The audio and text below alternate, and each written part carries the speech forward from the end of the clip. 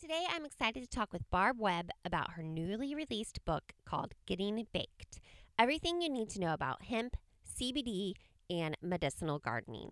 And before you turn this off and go to a different podcast, let me address the elephant in the room when you hear the phrase getting baked. Yes, we are talking about the cannabis plant, but we're doing so in a very holistic way and in a very factual way based upon all of Barb's research. And this will help clear up so much of the confusion out there on what CBD is and how to even use CBD. We also talk about medicinal gardening. And again, before you think, what? Are you getting all new age-ish and stuff? No, we are just talking about growing herbs and spices that can be used in natural ways to aid sleep, help digestion, and more. I learned so much in this interview, and I know you will too. As a reminder, you can find all the show notes for this episode at badtothebull.com/36. It's time to adapt to a plant-based palate, minimize waste, and respect our environment.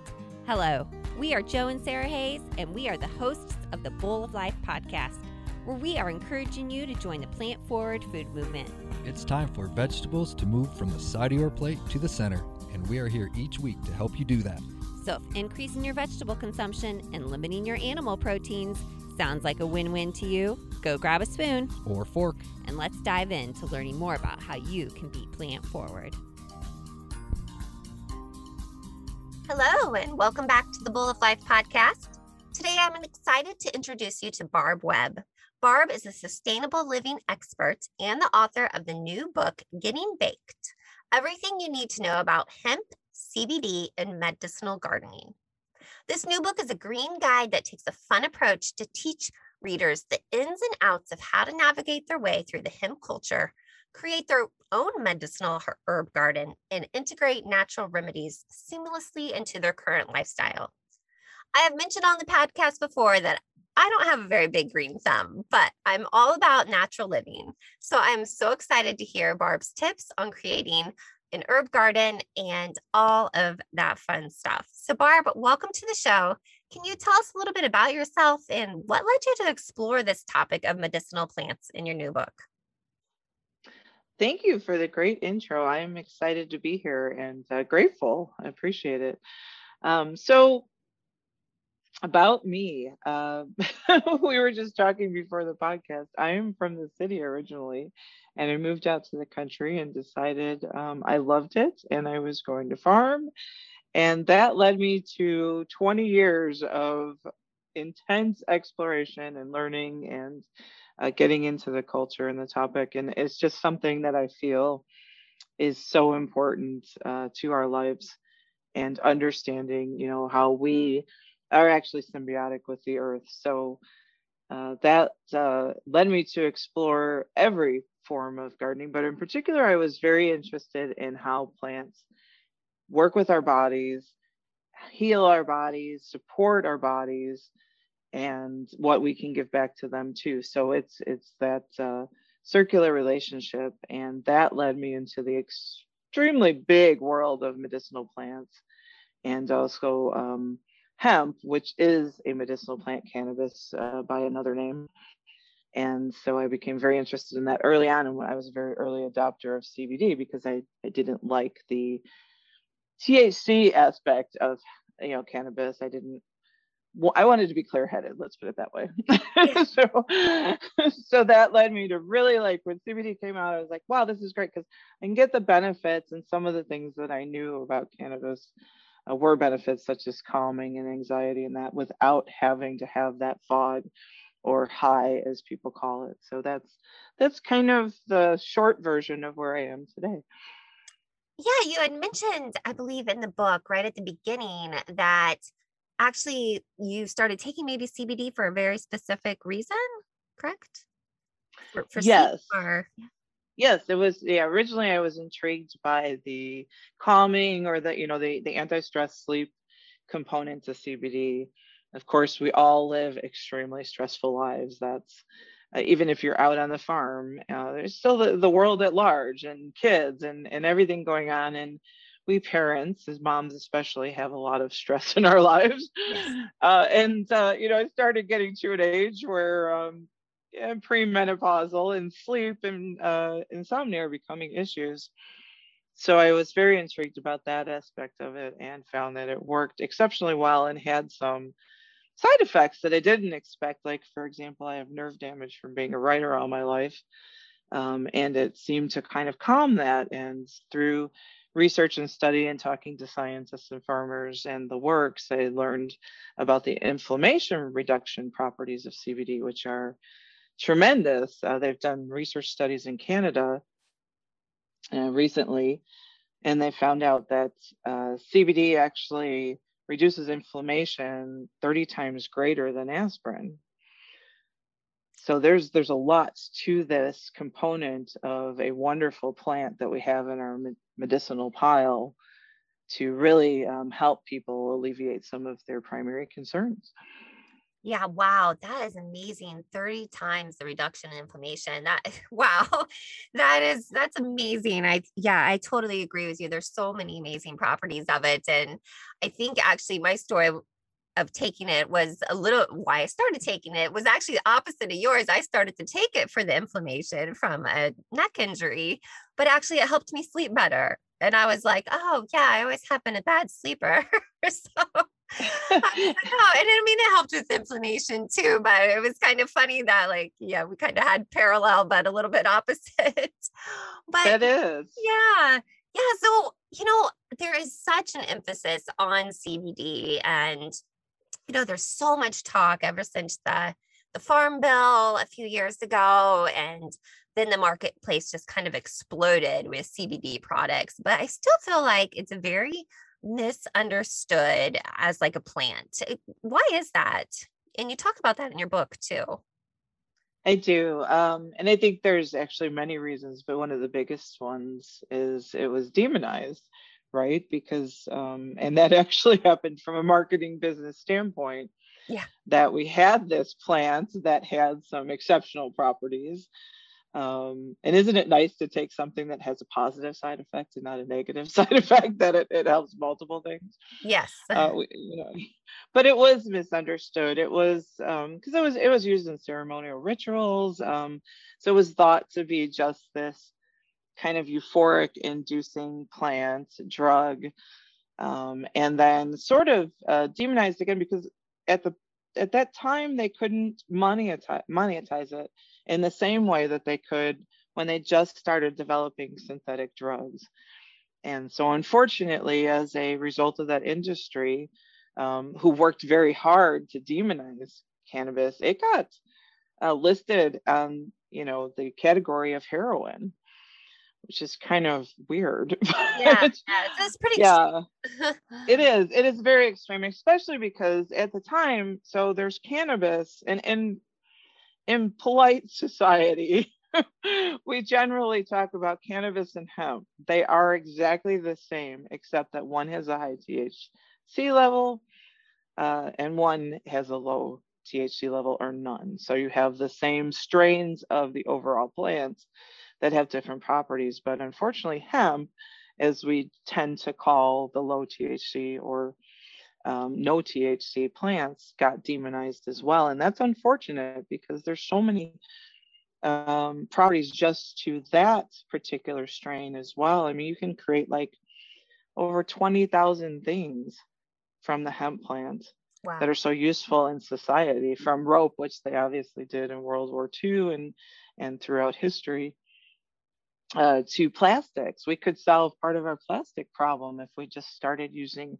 hemp-based, you know, chemicals per se, but natural chemicals in terms of replacing that production. So there's, I think, it's turning. I think the tide is turning. People are understanding that there is a difference, and we really need to explore this further.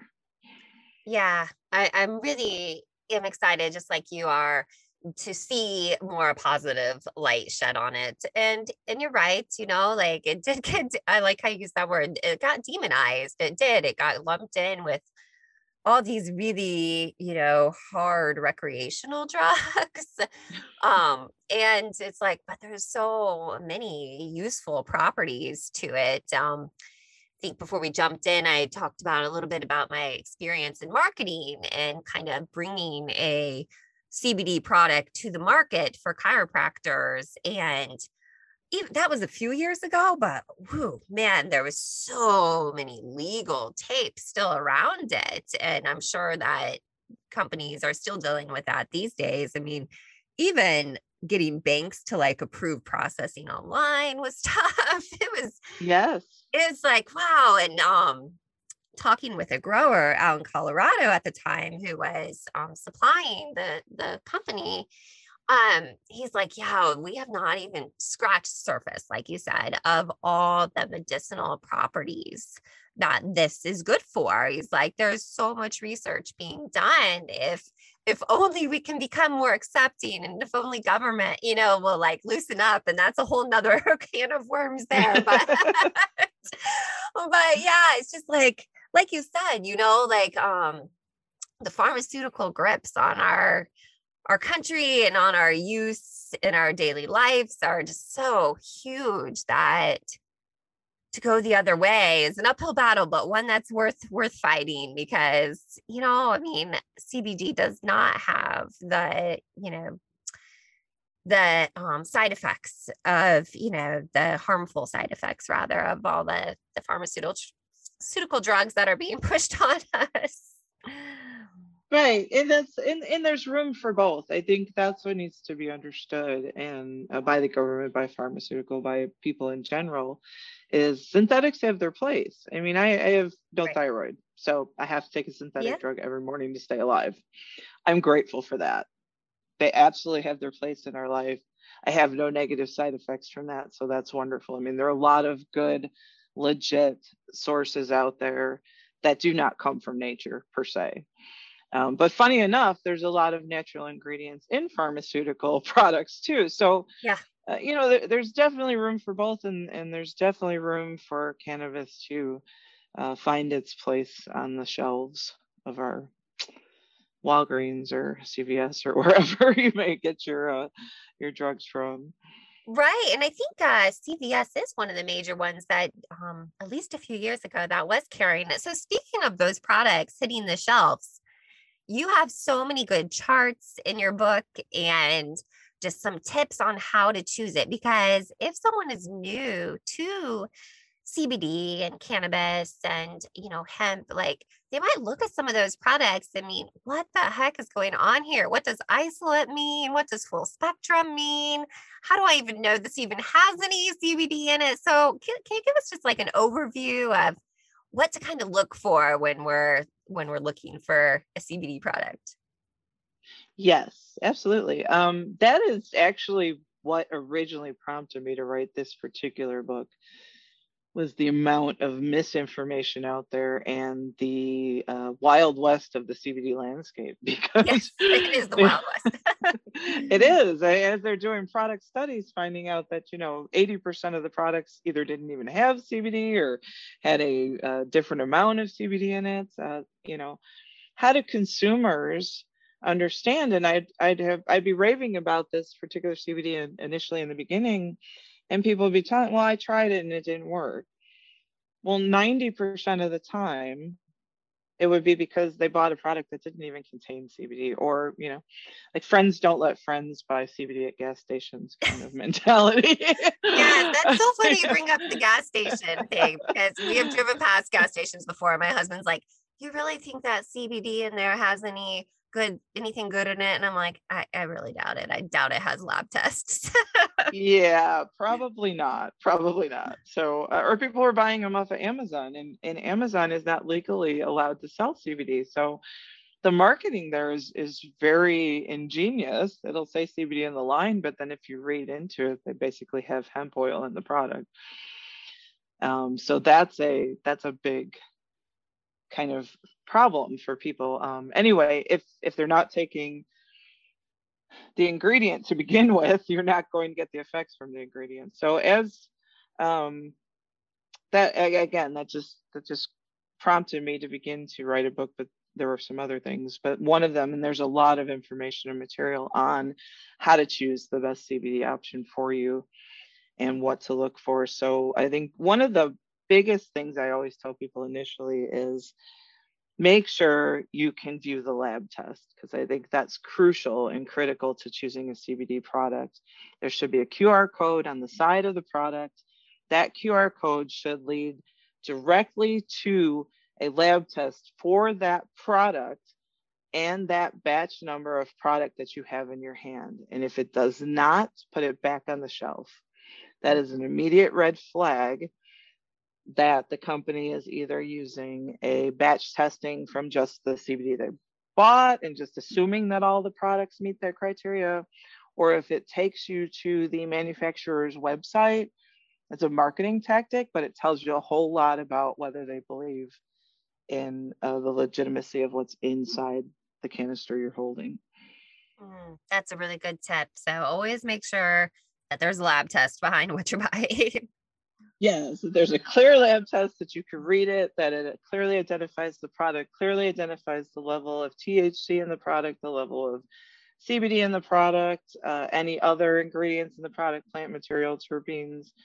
It should clearly identify all that. It should clearly have passed all of the tests for not having pesticides in it or toxins or metals or any of that. It should say that it is definitely below the limits necessary. And if you can't find that immediately, don't move to another product. That's like my number one tip.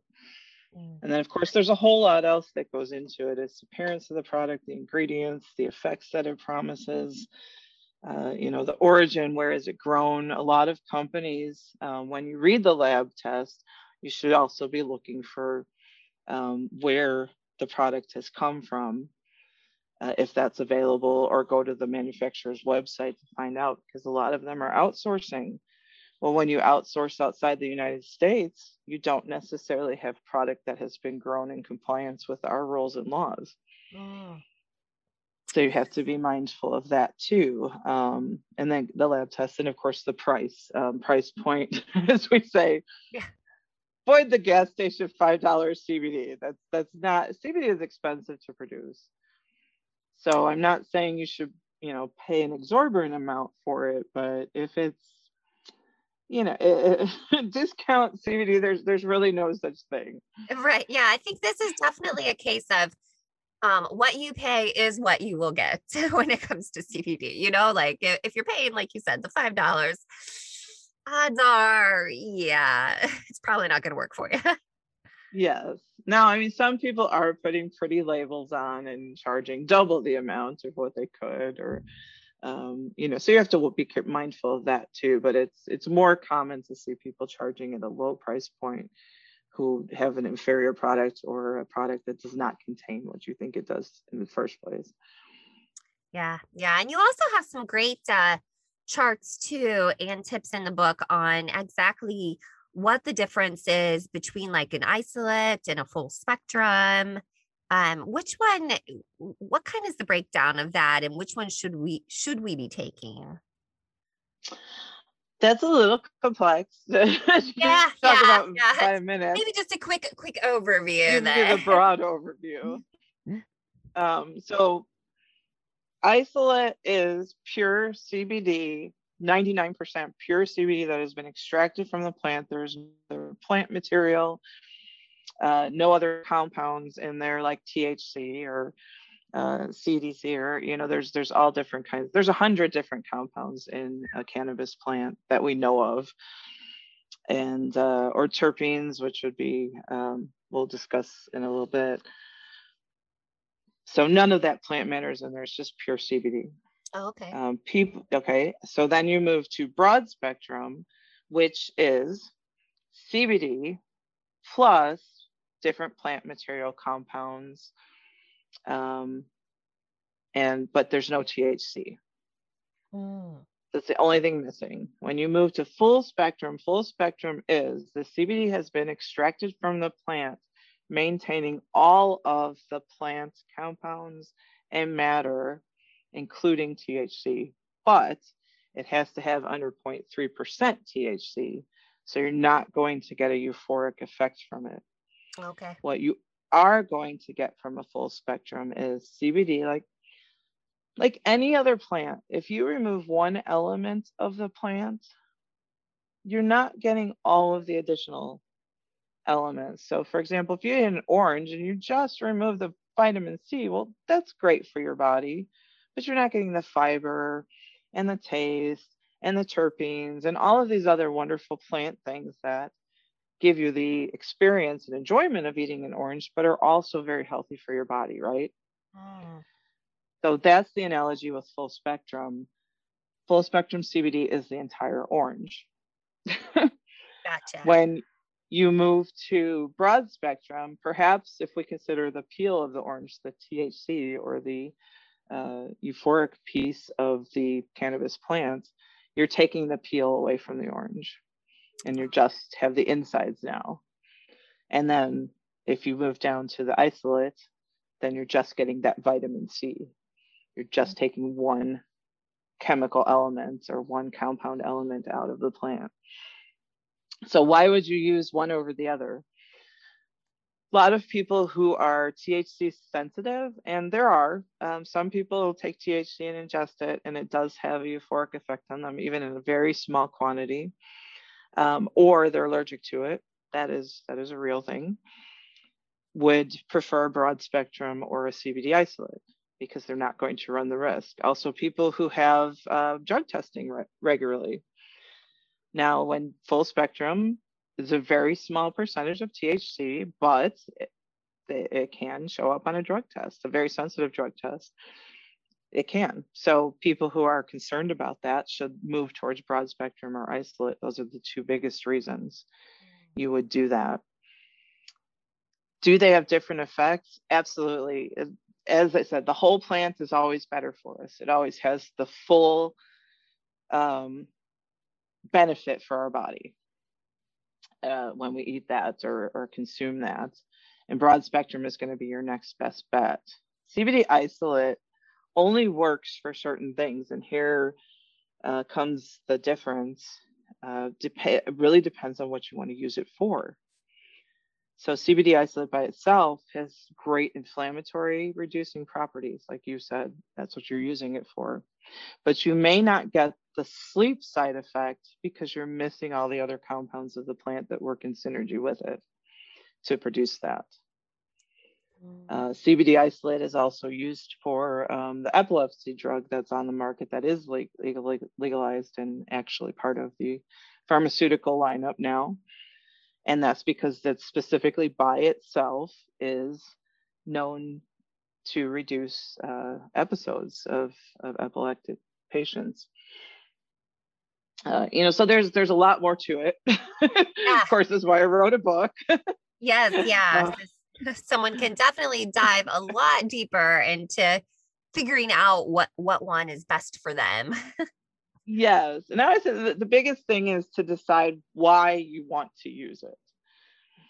Yeah. What are you looking for and what do you need it to support? And that helps you make a decision then of what variety, and then the factors come into play. Yeah, that's really good advice. Really good advice. And like I said, you have so many great charts in your book and just pages and pages to help people figure that out. And I think such a great resource for someone who is ready to, okay, I need to figure this out. I want to, start taking CBD to alleviate, such and such. And then they can use your book as a great resource as that. Now, you've mentioned a few times terpenes. What is that? That's a new word for me. Yes, and so we get to that later. So terpenes in plants are part of the plant material that you'll find in any plant. So for example, and here is just the coolest connection, and people have asked me, why did you include medicinal gardening? Well, obviously hemp, cannabis, however you want to refer to it, is a medicinal herb. So that's the natural connection right there. But another connection between these is terpenes. For example, you'll find linalool, which is a terpene in the cannabis plant. It has basically a calming effect. Oh, You'll also find that in lavender and other herbs. And so there's this really interesting synergy between what we accept as herbs. We don't accept cannabis as an herb, even though it is. right. What we accept as herbs and the cannabis world. We found out there's so much compatibility. And in fact, products, you'll find many CBD products on the market that will say relax or calming on the package. And if you look at the ingredient label, sure enough, there's probably also lavender or lemon verbena or something else that has that particular calming effect too. Mm. So they go So hand in that's, hand. yeah, yes. The terpene is a basic ingredient in yours. If you think about essential oils, Yeah. um, that's where terpenes come into play. It's a significant ingredient in your essential oils. It's what gives things their aroma, their taste, and often their properties. Ah, so yes, so see, it does go hand in hand, your cannabis with your medicinal gardening, because of that connection there, which is amazing. So, speaking of kind of the medicinal garden, you go into great detail, different herbs to start growing in our own medicinal gardens. And so, what are some of the popular herbs to grow? You've mentioned lavender, you've mentioned lemon I'm going to say that wrong. Lemon verbena, right? Yes, yes, there you Yeah. go. So That's okay. what are some other popular herbs to start growing for our own medicinal needs? So again, I'm going to come back to what is your health need, because there's every herb that you grow is great for flavoring, right? Yeah, yeah, I know. Right. That's why I grow them. My green thumb, as I mentioned, isn't huge, but in the summer I do have a herb box and I do grow them for food. Yes, exactly right. You're going to put basil on your pizza or in your Italian recipes, garlic. We refer to more as a spice, but it's an herb. So that's going to be in, well, if you're in my house, it's going to be in just about every recipe. Yes, But I agree. so a lot of these things, yes, we're naturally growing for their flavors and their enhancement of our overall taste experience. You can take, any recipe and jazz it up with an herb. Oh yeah. When you come to it from a medicinal standpoint, you're coming to it from I have a problem to solve within my body. There's something going wrong, whether you're right. I've got insomnia, I've got inflammation, I'm anxious, I've got skincare issues, I need a headache relief, I'm sick, whatever that is. Or you're coming at it from I need support with, I want to build my immune system because there's this thing called COVID going around, Yeah, right? right. I want to build my stamina, I want to have more energy. So we're looking for either a relief or a support when you come to an herb from a medicinal standpoint. You have to decide what that is. So we'll take, for example, sleep.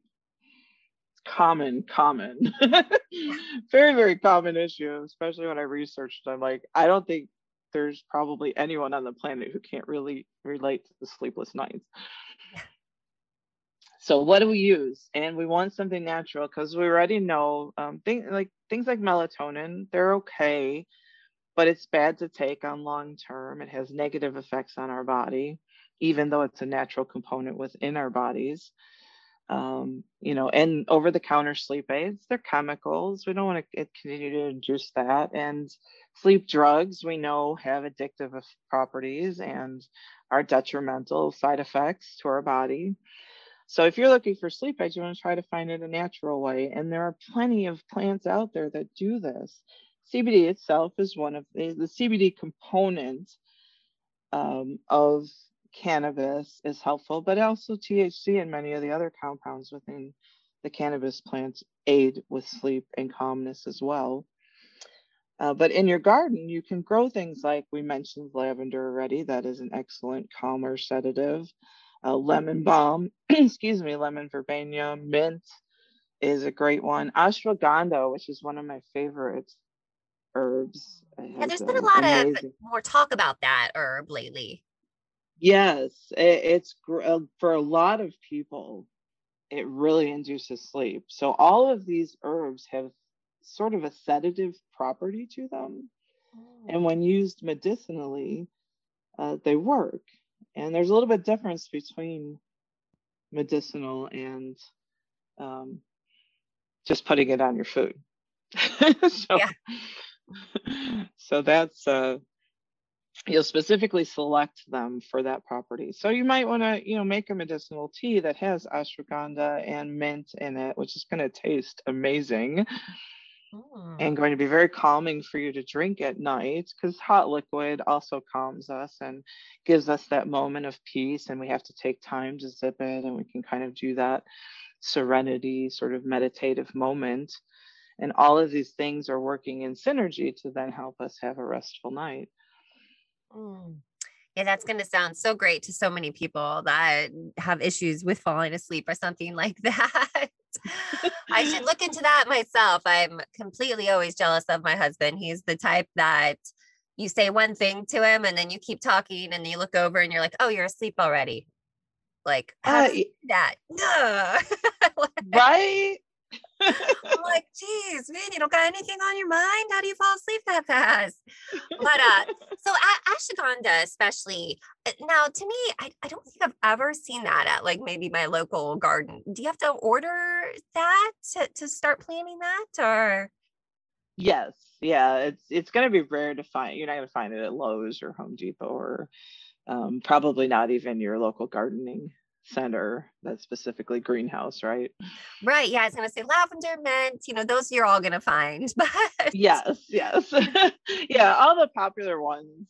So ashwagandha you will have to mail order, but it's extremely easy to grow. All herbs are. I always get this. You mentioned that you don't necessarily have a green thumb. And I always get that from a lot of people. They're like, well, that's great. You have this gardening book and it tells me how to help myself, but I can't grow any of this stuff. Well, there's two ways you can get around that. One, of course, you can visit your farmer's market and your local yeah, grocer and head to the organic sections and pick up some herbs. yeah, You don't have to grow them. that's You true. can buy them fresh from other sources. You can order dried herbs too from a bazillion different sources and find them. So that's fresh is best, but dried is your secondary fallback, and you can do a lot with that as well. Or you can grow them, and you grow them a lot easier than you think, because herbs are basically weeds. Oh, The really? main thing, yes, yeah, most herb plants are started off as what we would refer to as weeds now, Interesting. but I didn't we realize that. recognized the properties of them and cultivated them into gardens and gave them a category. the the only thing that stands between between classifying a weed and an herb is us. We make the decision. Interesting. Wow. Yeah.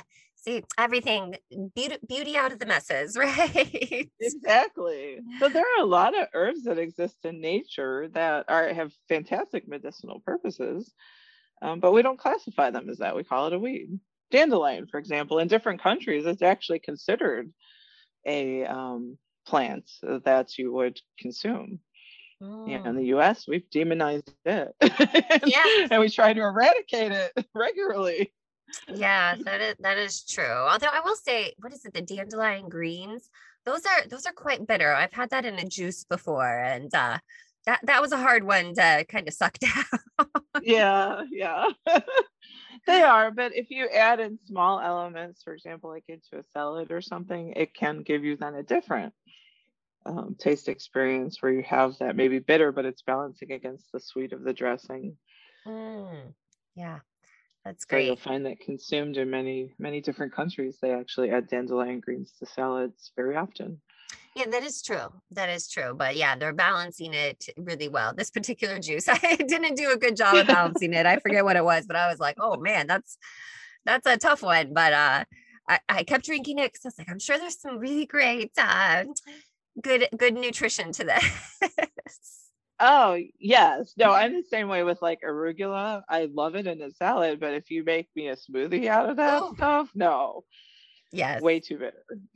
Yeah. So, No, I hear ya. So on the flip side of herbs, spices are another great thing to grow. And so what's the difference between an herb and a spice? Like what, and are spices hard to grow in your garden, in your medicinal garden? yeah, that's an interesting question. What is the difference? I think a lot of the difference is a lot of the spices come from roots or bulbs. So that may define some of it, although some come from trees. So it's what is the difference? I'm not that advanced in my Scientology or scientific, not Scientology, that's a religion. To tell you the distinct difference, but we do categorize them differently. They are tend to be used a little bit differently, but all of them, for the most part, are super easy to grow, especially the bulb plants like onions and garlic, and the root plants like ginseng are incredibly easy to grow yourself. Some of them, of course, you will likely not be able to ever grow. Cinnamon, for example, Okay. Wouldn't grow in our climate very well, and it's so cheap at the store. It's not hard to find. Right.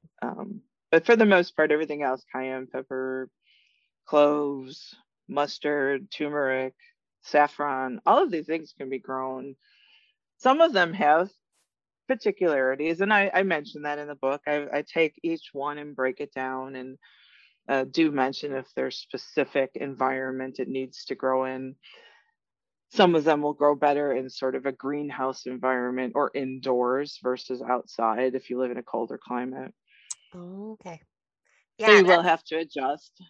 yeah, that's great to have that breakdown in the book because whereas something may not grow in maybe my northern climate, but maybe somebody who might be a little warmer climate might grow better. Yes, exactly. And most of them, for the most part, all herbs and spices, 98%, especially the ones I mentioned in the book, can be grown in containers. So it doesn't mean that you have to have a lot of property to grow any of these things for yourself. You can grow them in your kitchen. You can grow them in a spare bedroom. You can grow them on your balcony. If you have an acre, great. You can really grow some stuff. Yeah. So how big is your spice and herb garden? So that's actually hard to define. So I have a 15-acre farm and I have things all over the place. So to define, actually, there's probably an acre of medicinal, maybe more. Maybe I'm fooling myself. There's probably more. I'm sure it's grown over time, right? Yeah, because I cultivate things throughout our woods too. I cultivate a lot of natural herbs through the woods, and I've planted some things to grow there. So yeah, it's kind of, we've made like a huge edible landscape. In fact, I just tore out part of my front landscape 2 days ago, and I'm making an edible landscape outside the front of my house now too. Oh, wow. Do you attract a lot of little critters that are trying to always get into your edible garden? Well, you have to be mindful of what you grow, absolutely. And yes, I do feed nature along with myself, and I'm okay with that. Like I'm happy to give them a share. Some things I net, obviously, to keep the critters out. But when I talk about an edible landscape in terms of herbs, most animals will leave herbs alone. Like they're not real fond of onions or garlic in terms of spices. They're not going to go after lemongrass or lavender. In fact, many of those are repellents. Oh. So lemongrass will repel snakes around your property. Lavender and other herbs will repel bugs. So there's a lot to using that also to kind of protect your property. Oh, and not have yeah. so many critters. Now, if I was growing tomatoes out front or Yeah. outside the garden area, that's a different story. Then I'm going to probably attract some wildlife scavengers. The raccoons in the area would love that. In fact, they've come up to my balcony porch a couple times and picked the cherry tomatoes. Yeah.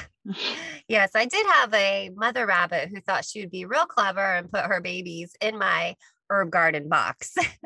Not about Yeah. not about Aw. scared the bejesus out of me when I went out there to get some parsley. Oh my goodness. That's so cute though. Oh my gosh, I guess she just thought, well, this will be a good place to drop him off. And I was like, oh my gosh, it scared me. I didn't know what it was. I didn't know if it was a chipmunk. And yeah, my husband had to Right. come and fish him out and deposit him safely back in our woods near us. Oh, that's cute. My big challenge is to keep my farm cats from laying in my herb boxes. Oh, they're like, this is so nice and comfy, nice bed. Mhm. Exactly. Oh man. So you also in your book have some great charts and I just loved them so much. Especially like your spice blend chart and just about how to store and preserve your herbs for later. So what is your best kind of tips to do that after you pick them and you want to preserve them? Do you dry them or Yeah, so I have a particular order, and some of this is personal preference, some of it is research. Mhm. Obviously, fresh is generally always best. There's a few you can't have fresh, like cinnamon, for example, would not Right. be really great. You want to dry that and grind it. So there's some that don't do as well. Fresh is best, grate your ginger straight into your recipe kind of thing. And so to keep them as fresh as possible, because obviously throughout the summer, that's easy. If you Yeah. don't grow inside in any climate, it's very difficult. In the US, for the most part, there are a couple states that are exempt from this, where they have these beautiful climates all year round, right? Yes, lucky those climates. Yeah, there's very few, a handful of states that have that luxury. We do not. So you do have to, I grow inside all year round. I use just, container gardens inside. I'm also into aquaponics lately, which has been really cool. I've been growing basil and lettuce that way Oh, inside. Yeah, so year round I'm doing that. You can use a greenhouse, of course, but there's going to be sensitive plants like basil that don't grow as well, even during different times of the year. If there's any bit of coldness, it kills the plant or changes the profile. So there are some herbs that are sensitive. That's listed in the book too. I let people know. mm, But for the most part, you can grow fresh year round if you really want to, and you really have enough space. But perhaps you cannot grow enough for your needs. Again, there are outside resources you can supplement and buy from. Or, next best thing, if you can, freeze the herb, because then you're going to maintain the freshest property of the plant. It's going to maintain all of its oils, all of its water, all of its everything when you freeze it. And most spices and herbs can be frozen, some can't. mm, Or cellaring them. Obviously, if you put it in your cellar or a dark place, you can preserve garlic and onions and things like that year round. But you can freeze ginger root. You can freeze a lot of different spices. You can freeze a lot of herbs. Now, you can't freeze basil very well mm. because, again, it darkens, it changes the flavor profile. So there are some that don't translate. So then you have to move to drying or vinegar, alcohol preservation. You can Oh, also go that route. oh, You can also go and make your own butters. You make your own herb butters and freeze them. It's another way to preserve the best quality of the plant for your cooking. So there are a lot of different, it really depends on what you're trying to do, what you're using the plant medicinally for. All of these, of course, translate into cooking too. If you're going to preserve with vinegar, you can distill that herb essence and use it in recipes, yeah, that'd make a marinades, lovely dressing. salad dressings, exactly, all of that. alcohol curing is great for medicinal purposes in terms of, you can add a teaspoon to make a tea out of it. Basically, the alcohol burns off in the process. You're going to get very little of it. So, but if you're alcohol sensitive, that's obviously not the route to go. Right. Yes. Yeah. Yeah. I think but so there's many methods. Yeah, my daughter and I had had in depth. Frozen mint and just some ice cube trays, and that was kind of a yummy treat for our water. That's my favorite, actually, is the freeze mint, and I put it in grapefruit juice. That's like the bomb. Yeah. Yeah, that would be very yummy. Kind of nice, refreshing drink in the morning, or definitely. Or you can melt the ice cube and then use that mint to brew your tea. Or in fact, you can even drop the ice cube straight into hot water. Right. Yeah. So you don't burn your tongue. That would be me. Right. Oh man. Well, we've mentioned so many great ways to use herbs, but what about CBD and like recipes? Do you recommend that? I always hesitate on that. Yeah, but you did have like a bath bomb I saw in your oh, I do. And I actually have all of my favorite CBD recipes in there. So I do and have used it. I have made my own gummy bears. Of course, is one of the ways you can use. If you don't like the taste of CBD, it just gives you an alternative way to ingest it. You can add it to and make like cookies and stuff. Just again, different ways to ingest it. That might be a nice treat at night. Of course, if you're reducing inflammation and you're not headed for sleep, cookies probably not your best option. Maybe go with your bath bomb recipe in that. Yeah. So if you're ingesting CBD, obviously, because we're going to cook with it, I'm not a huge fan. And the reasons for that, even though I have an entire chapter in the book dedicated to it, I certainly tell people how to do it, give you my best recipes, my favorite ways that I've found to incorporate it. I just think it's kind of a hassle, and it doesn't enhance the recipe that you're making. Right. So it's different when you use an herb that has a property that really enhances your recipe, like rosemary, right? That's going to give a lot of flavor and depth. CBD doesn't necessarily do that, but if you have problems ingesting it, it could be a great way for you to go in terms of adding it to your salad dressing. Would be a really easy way to do it, or making little, I tell everybody how to make little chocolates out of it, or chocolate bombs, which again is just a nice way to ingest it in a treat form that kind of makes you excited about taking it. So simple recipes of that nature are great. Now, cooking with cannabis is very popular. Cooking with CBD, not as much. And it's because cooking with cannabis, people are after a different effect. Yeah. So there's that. There's that. Yes. I think, back in the day, in my young days, I was at some concerts where people were very much doing that. And I'm like, what the? Yeah, absolutely. If that's your recreational jam, that's great. More power to you. That's right. You're not going to overdose. You're not, cannabis in itself is a pretty mild drug in terms of the side effects it has on your body. Yeah. However, of course, obviously it can, make you black out, lose your mind, and all kinds of other things too. So you have to be careful. Yes. CBD. Go interestingly enough, when people cook with cannabis, CBD actually counteracts THC. Yeah, so they work in conjunction with each other. They bounce against each other. And so a lot of people who cook with cannabis for the THC effect will use CBD in recipes to kind of tone down the THC effect from ingesting it in that way, or to like bring people's highs down. So it's kind of an interesting dynamic. And that's where you find most people actually cooking with CBD.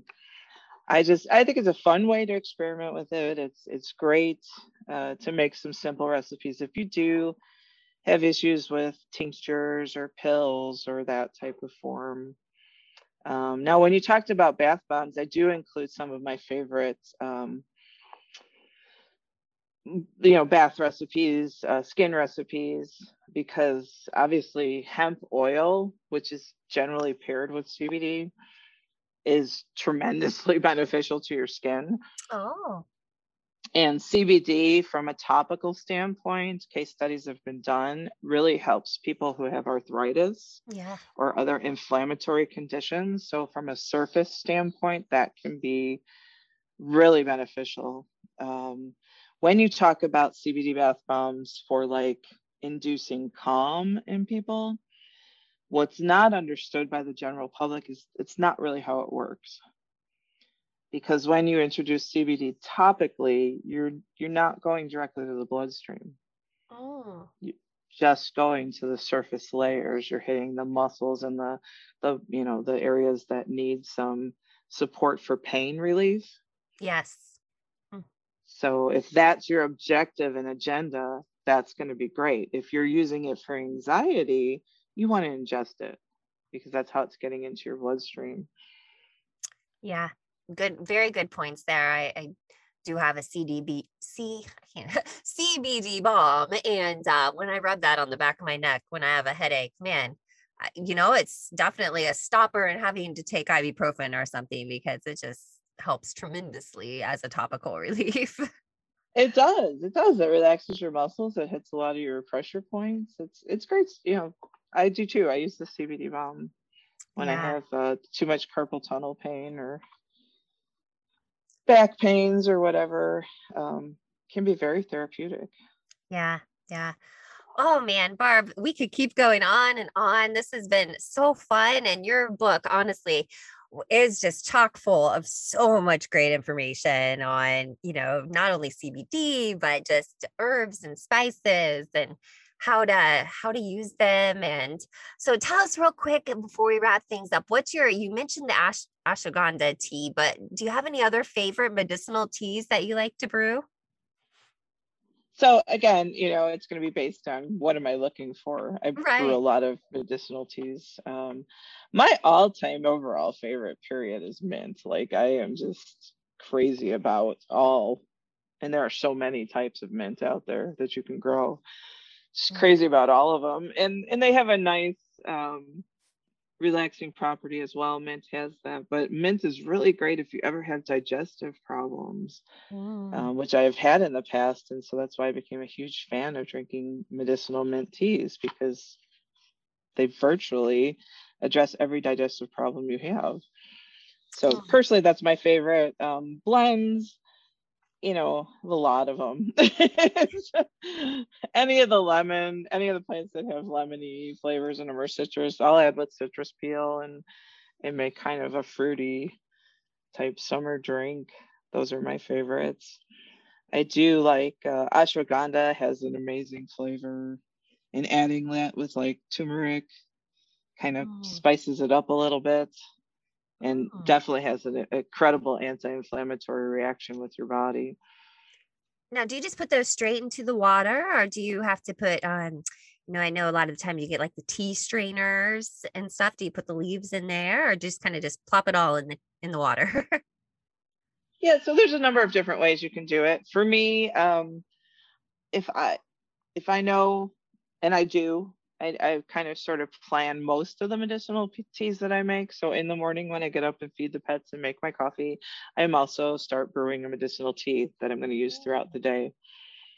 And I will cut them straight fresh off the plant, pop them into boiling hot water and let them sit there for about a half an hour. Because the difference between a medicinal tea and a regular tea is one, you're using medicinal tea specifically for a condition, right? Or a need, Mm. something you need to support. Herbal teas that you buy straight off the shelf, they're great, but they're not a high strength. Mm. So they're not going to give you the same as a medicinal tea. You are brewing it very strong. So like, for example, if you like weak coffee or do you like super strong coffee? Super strong coffee has a different effect. Yeah. Yeah, you're getting more caffeine, you're getting more flavor, you're getting more taste. It's the same with the medicinal tea. You're going to brew a manufacturer's tea for about 5 minutes average, and it's going to be a more mild, just flavorful drink. A medicinal tea is going to be the very strong version of that particular plant, and you want to steep it for a long time to get as much of the essential oils and properties out of that plant into the water so that you're taking it and ingesting it. Now, you could just eat the plant too, but that's a lot. Right, yes, it does sound more relaxing to sip on it. And oh my goodness, but your kitchen must smell so good when you're brewing all your medicinal teas. It does. So if I brew fresh, I just generally drop it straight into the pot that I'm brewing it in, let it sit there, and then I'll strain it out through a strainer throughout the day. Or a lot of pots have built-in strainers. Right. I'll just let it sit there all day. If I'm using it the same day, that's not problematic. Well, it can kind of get stronger as the day goes on, as it sits there. It will, yeah. And to me, that's ideal. Right. So you're definitely getting all the benefits then, right? Yeah. If it gets stronger, that's just a perk. Oh, fun. Oh, Barb, this is such a fun conversation once again. And where can people buy your book if they're interested in getting a copy of Getting Baked? So you can, any major book retailer across the nation and internationally is carrying it. I'm through a traditional publisher, so it's also in bookstores if people are still going to them. I don't know. I think the doors are still open right now. I think so. You never know. I call before you go type of thing. Right. Normally I would be doing a book tour, but since COVID, we're doing a lot of stuff over the phone and on the internet, which is fun. Yeah. So Amazon, any book, really, anywhere you can buy a book, you can find a book. Very cool. Yeah. And where can people connect with you online as well? You can visit me at ruralmom.com, which is RURALMOM.com. It's a website I started about 12 years ago. Connect with other country moms, and also to, as I was becoming an expert gardener and moving into the medicinal world, to share a lot of that information too. So you'll find supplemental information on CBD because, of course, I've wrote a book. Everything's in the book. It's great. It's all current, but we keep developing and learning new stuff. Yep. So I will be putting all that up there. You mentioned loving the charts, which is awesome. I spent a lot of time on that because I love things. I love visuals. Yes. So when I love something I can that's great. I can photocopy that and put that in my purse. And I have a reference guide. I don't have to carry the whole book. Some of those will actually be posted on ruralmom.com too, so people can easily print them if they want. Oh, great. Even people who haven't read the book, that's fine. I'm happy to share my resources, and some of them will stay in the book, of course, but I will have several up there printable for folks to use in their daily life. Fun. Well, very cool. We will link all of this, where people can buy the book and where they can connect with you online and all your social media handles. And all of that we will definitely link in the show notes so people can go and find out more about you, download the handy lists. I know I'll be printing those off. I love sticking those in the inside of my cabinets and on my fridge, especially like your spice mixes and such. Those will come in so handy. So thank you so much for coming on today. And I loved learning more about Getting Baked. Great. Thank you for having me. I'm honored, and I hope definitely invite your audience to connect and continue the conversation. I'm out there, go to ruralmom.com, find my social media. I'm out there to answer questions and continue to connect with people who just looking for a more natural way to do things. Obviously there's no cure here, but we can support our bodies and support the planet in tremendous ways if we just take a little bit of time. Oh, so true. So true. Well, thank you so much. All right. Thank you. I really appreciate it. I hope you found that interview as educational and inspiring as I did to start your own medicinal garden. It really is easy. She makes it sound so easy just to start growing your own herbs and spices. And there's so many natural benefits to using herbs and spices and even CBD. But as Barb kept mentioning in the podcast, you must first start with why. What relief are you seeking? She has so many tips in her book, along with so many great charts and more. And we're going to link all that information and how you can purchase her book in the show notes. As a reminder, you can find all the show notes at our sponsored blog, badtothebowl.com/36. Again, that is badtothebowl.com/36. Thanks for listening.